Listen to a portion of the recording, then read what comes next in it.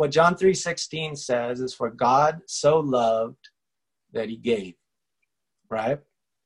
God so loved the world that he gave his only son. He didn't hate the world. God isn't looking at the world and saying, man, I just need to get rid of the bad people. If I could just get rid of the bad people, it'd all be good, right? He's not like these characters a lot of times that we see in superhero movies, like Ultron, who computes real quickly, what really needs to happen in the world. We got to get rid of human beings because they're the problem in the world. There's a show called Death Note, and the main character is able to put to death anyone he wants. And so he starts putting to death all the bad people, all the criminals, right? But God is not like that. God is not like that at all. Because if he was, he could do it. If God wanted to make the world better by getting rid of bad people, he could do it. If God wanted to make the world better by just destroying ungodly institutions, he could do it. But God doesn't hate the world. God loves the world. So he gives us his son, that whoever would believe in him would not perish, but have eternal life. And what's really interesting about that is that it doesn't say God gave his son so that we could have an eternal decision made, so that we could get a ticket to heaven. It says so that we could have eternal life. And the way you have a new life, the way you get an eternal life, is very similar to the way you got your first life. You have to be born into it. And so right away, we see that the way God wants to do this is he wants us to believe in him so that we can be born into eternal life. This is a life to be lived, not a decision to be made. This is a life to be lived, not right answers. This is something that we live in. So when Nicodemus comes to Jesus, what does he say? Jesus says to Nicodemus, you must be born again. And when God so loved the world and he gave his only son, how did he give him? He was born. He was born into the world. Have you ever just stopped and pondered and thought about that? The way God did it, the way God loved the world, was he gave his son, not as a fully formed Superman with a cape on, flying down from heaven to fix everything, but born defenseless, born dependent on his parents, born teachable. Jesus had to learn to walk. Jesus had to learn to eat. Jesus had to learn to read. And born in a specific time, in a specific context, in a specific culture. Jesus grew up. There were people that knew him. He was Joshua, which is the word for Jesus in the Bible. He was Joshua from Nazareth. He was the boy next door. He was the guy that built your awning. He was the guy whose dad was Joseph. He was a real person in a real place at a real time. When God loved the world, he gave his only son, and he gave him by having him be born, just like you and I am. You know, when we think about how we do missions, when we think about how we bring God's kingdom, you know, when we think about how we reach a community, it's really important that we look at how God first did it and get some clues about it. And it's very interesting that when God loved the world and he gave his only son, he had him birthed in a specific time, a specific place, a specific culture, to specific parents in a specific family. So when Nicodemus comes at night to Jesus, he comes because this guy has come out of nowhere. This guy didn't go to seminary. This guy hadn't matriculated through the process of becoming a rabbi. He just showed up in the temple one day. And Nicodemus sees him. And it's very similar to Spider-Man. It's very similar to Captain Rogers. Right? All of a sudden, this guy out of nowhere shows up and he seems to have superpowers. He's able to teach better than anybody else. He walks into the temple. It would be like if you had all the greatest teachers in the world, you know, Charles Stanley, T.D. Jakes, Jason Lalone, whoever you in your mind is the greatest teacher, Bible teacher that you listen to, Tony Evans, J.D. Greer, who is it for you? I don't know. Imagine them all in this temple, and here comes a guy no one's ever heard about, and he starts teaching. And you're Nicodemus, and you're watching it, and they're all like, wow, I never thought of it like that way. But you're right. The Bible says he taught as one who had authority. He was blowing them away. But he wasn't only teaching, he was also doing miracles.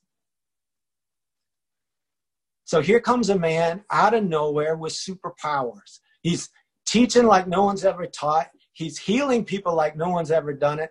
And he also starts flipping tables. He comes into the temple, and that thing, you always wonder, why does the church do that? That doesn't make sense. It doesn't look like what I read in the Bible. Why do we do it this way? This seems wrong, but who's going to change it? Jesus comes in and he changes it. He starts flipping tables. He says, get out of here, you robbers. This is supposed to be a house of prayer. You made it transactional. This is supposed to be a place where people meet God, not where they pay money and go shopping. They're supposed to encounter God here. It was like Jesus looked at the Roman Empire that was outside the temple and said, I'm not going to attack the Roman Empire out there. I'm going to attack the Roman Empire that's in the heart of God's people. I'm going to get it out of the place where they're supposed to meet God. And so Nicodemus sees that, and he's like, this guy has something. This guy has superpowers. And he comes to him, and Jesus says, Nicodemus, don't you understand?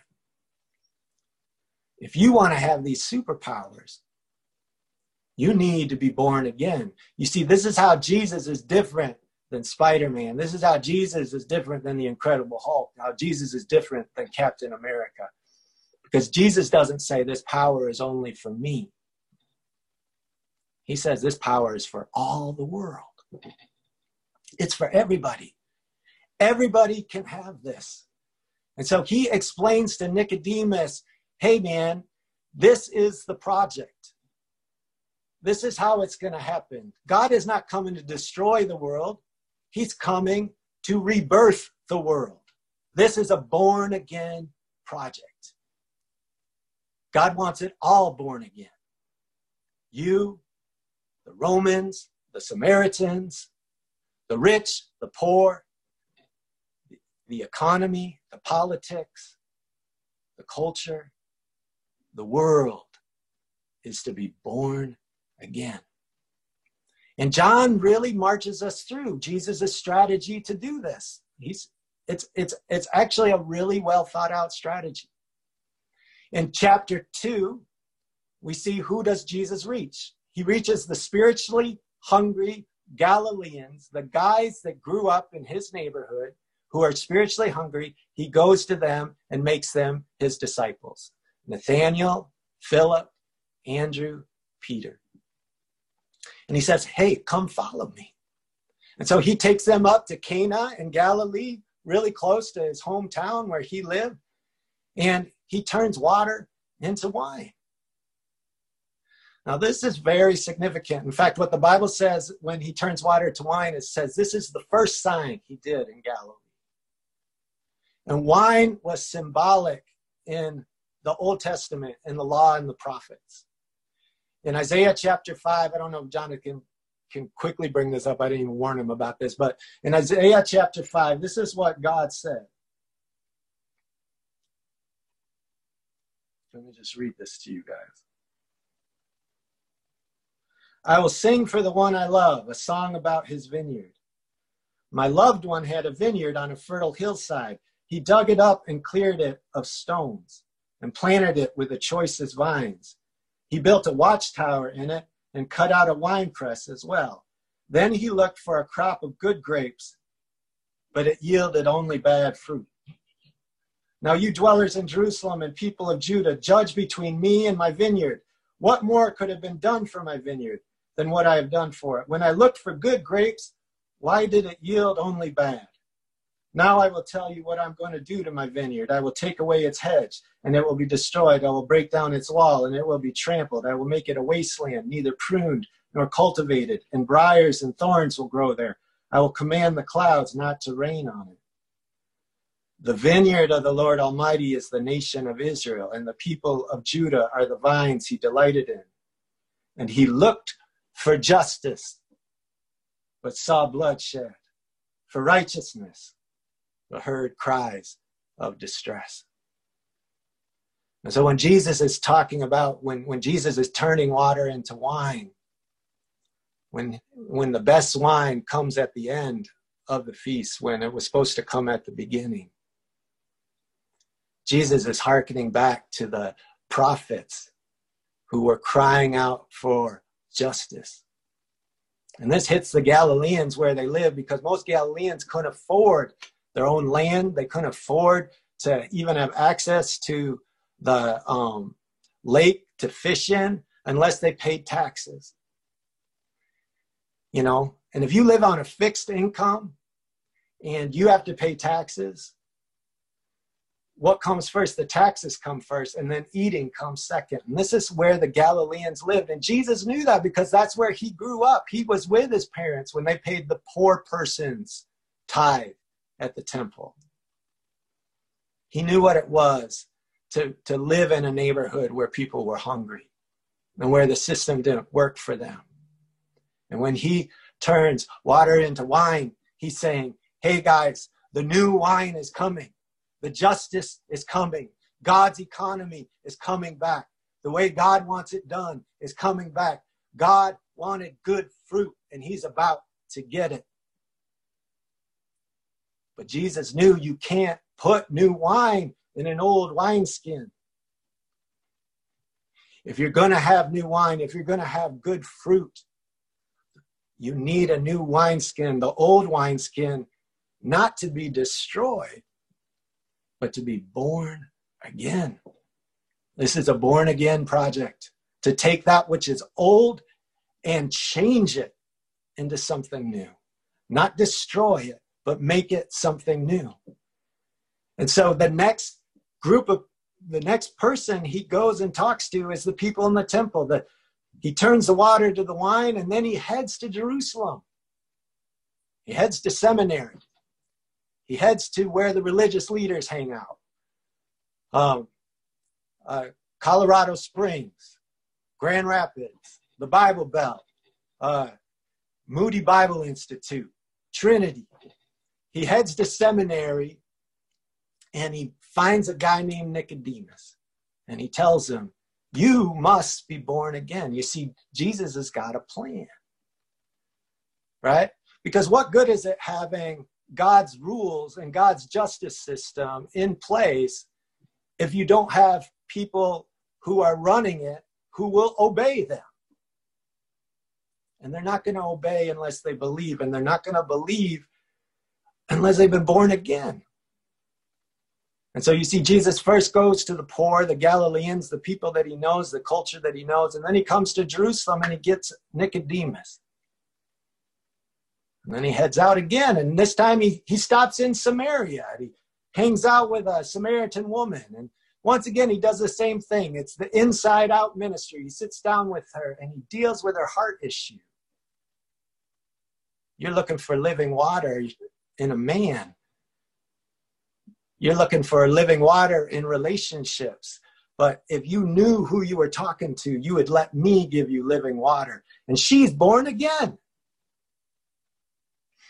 And she goes back to her village, and just think about the power of a born-again person. That's why born-again people, newly born-again people are usually our best evangelists, right? Because if you meet Captain America after he's become Captain America, oh, he's Captain America. But if you knew Steve Rogers when he was 5'2" and 89 pounds and got beat up all the time, and then you see him as Captain America, that makes you stop and take pause. And when this woman showed up in the village, they knew her reputation. They knew what she was like. And they saw that she had been changed. And so they came to check out Jesus. And then a whole village of Samaritans becomes born again. So what do we see? We see Jesus is in the hood with the Galileans. Then he goes downtown to the seminary with the Judeans. And then he goes to the barrio. He goes and hangs out with the other ethnic group. And he brings them into the kingdom. And so we have these three different groups, all born again. He's creating a new wineskin to pour the new wine into. And today, in the passage today that we're on today, we basically see Jesus go to Barrington, go to the North Shore. He goes to where the CEOs are hanging out. Let me read this to you. John 4. So he came again to Cana in Galilee. This is verse 46, where he made the water wine. And at Capernaum, there was an official whose son was ill.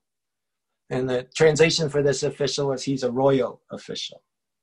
When this man heard that Jesus had come from Judea to Galilee, he went to him and asked him to come down and heal his son, for he was at the point of death. So here we see a royal official.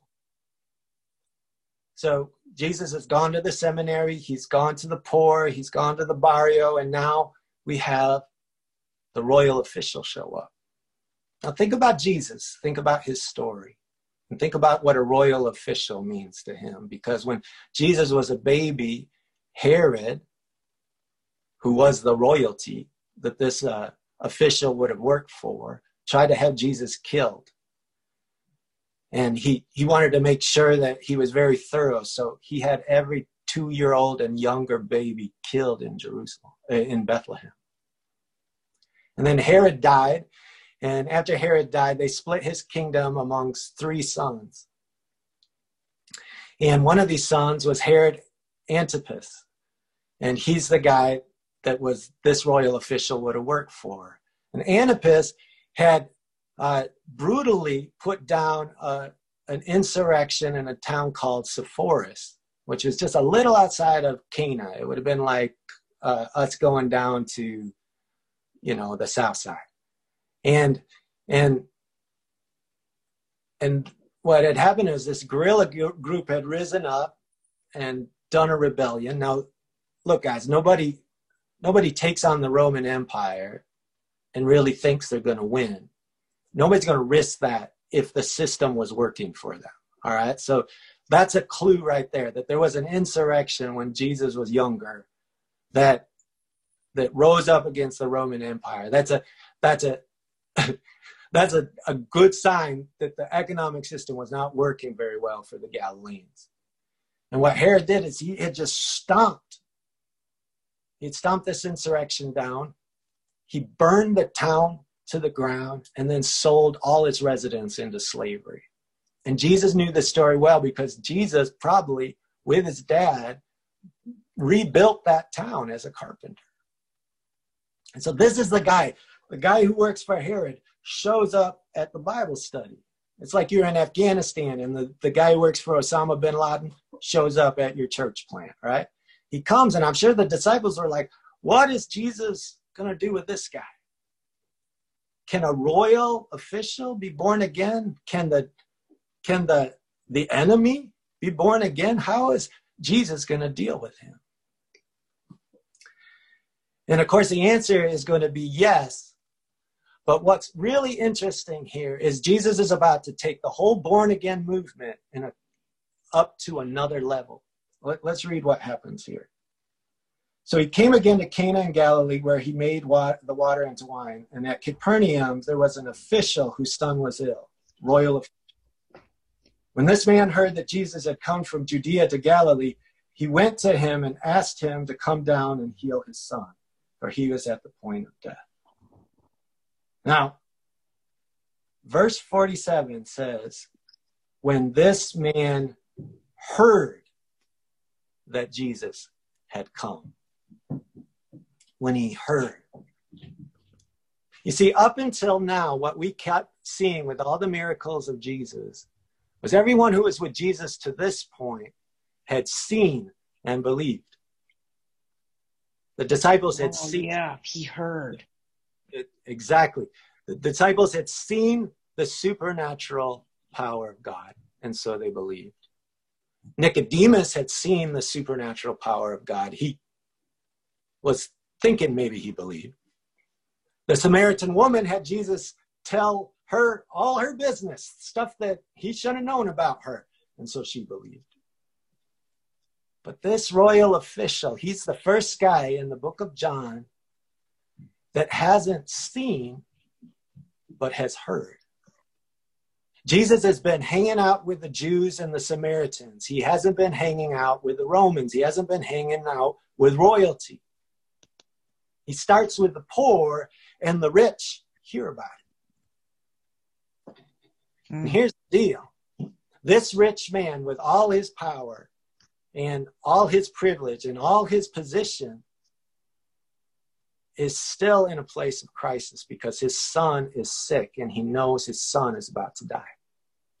And I think God has this guy right where he wants him. Guys, I think you might, somebody today might be in that situation. You are in a crisis right now. You have no idea how you're going to get out of it. You have no idea how this is going to work out. And it's very possible that is purposely happening in your life right now. And so here's this royal official, and he's no longer a royal official in the story.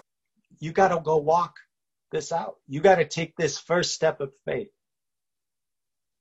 And so Jesus sends him, and the journey is 17 miles. And with just this one word from Jesus, this one command, this new believer takes his first baby step. Guys, if we're going to birth the kingdom of God in Rogers Park, in Chicago, we're going to need to learn to walk.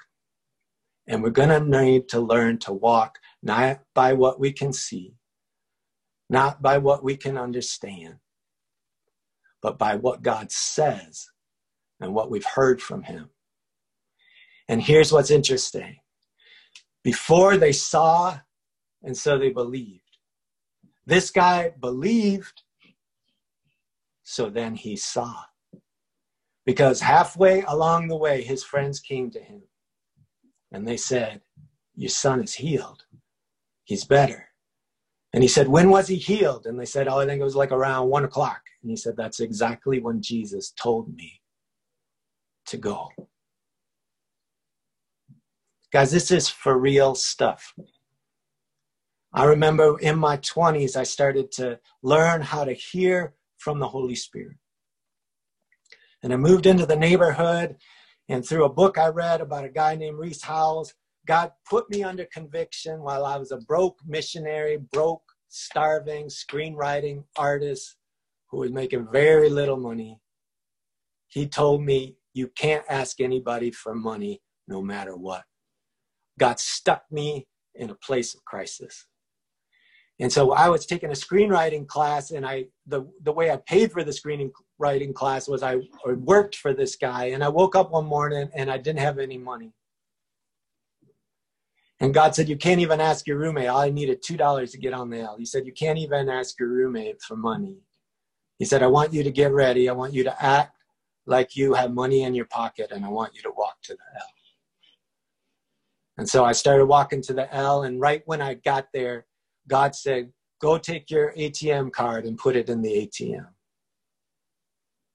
Now, just an hour before this, I had called my bank and tried to cash a check, and they let me put the check in. I didn't call. I walked to the bank. I put the check in, and they said, this won't be available for another 7 days.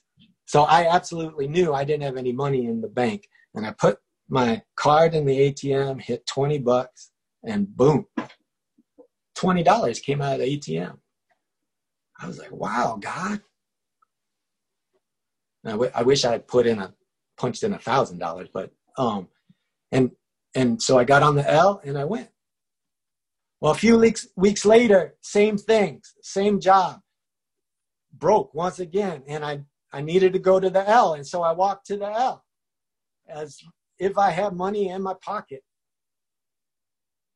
And I stopped at the ATM. I put my card in the ATM. I punched in the $20 and no money came out. And so I went to the L and I was just standing there. God, what am I supposed to do? And right while I was standing there, a lady from our church, a friend of mine, got off the L, walked up to me, talked to me. She said, what are you doing here? I was like, oh, I'm just standing here. And she's like, do you need money for the L? Here? And she gave me $5 to get on the L. Well, 2 or 3 weeks later, one morning, the Holy Spirit tells me, on your way to work today, I want you to go to the grocery store, buy whatever you want, and use what's left over to get on the L. And so I walked over to Western, and I walked into the Jewel. I got all the groceries that I wanted, went up to the cashier, handed them my card. They ran it through, decline. I was like, dang, what am I supposed to do?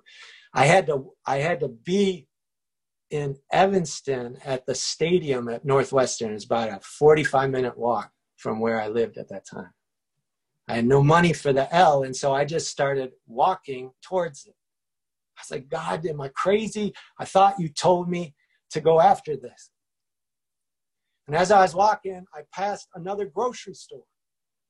It was just a small grocery store, and I thought, okay, I'm going to do what God told me. I went in, got all the groceries that I wanted, walked up to the checkout line, handed them my credit card. They ran it through, declined.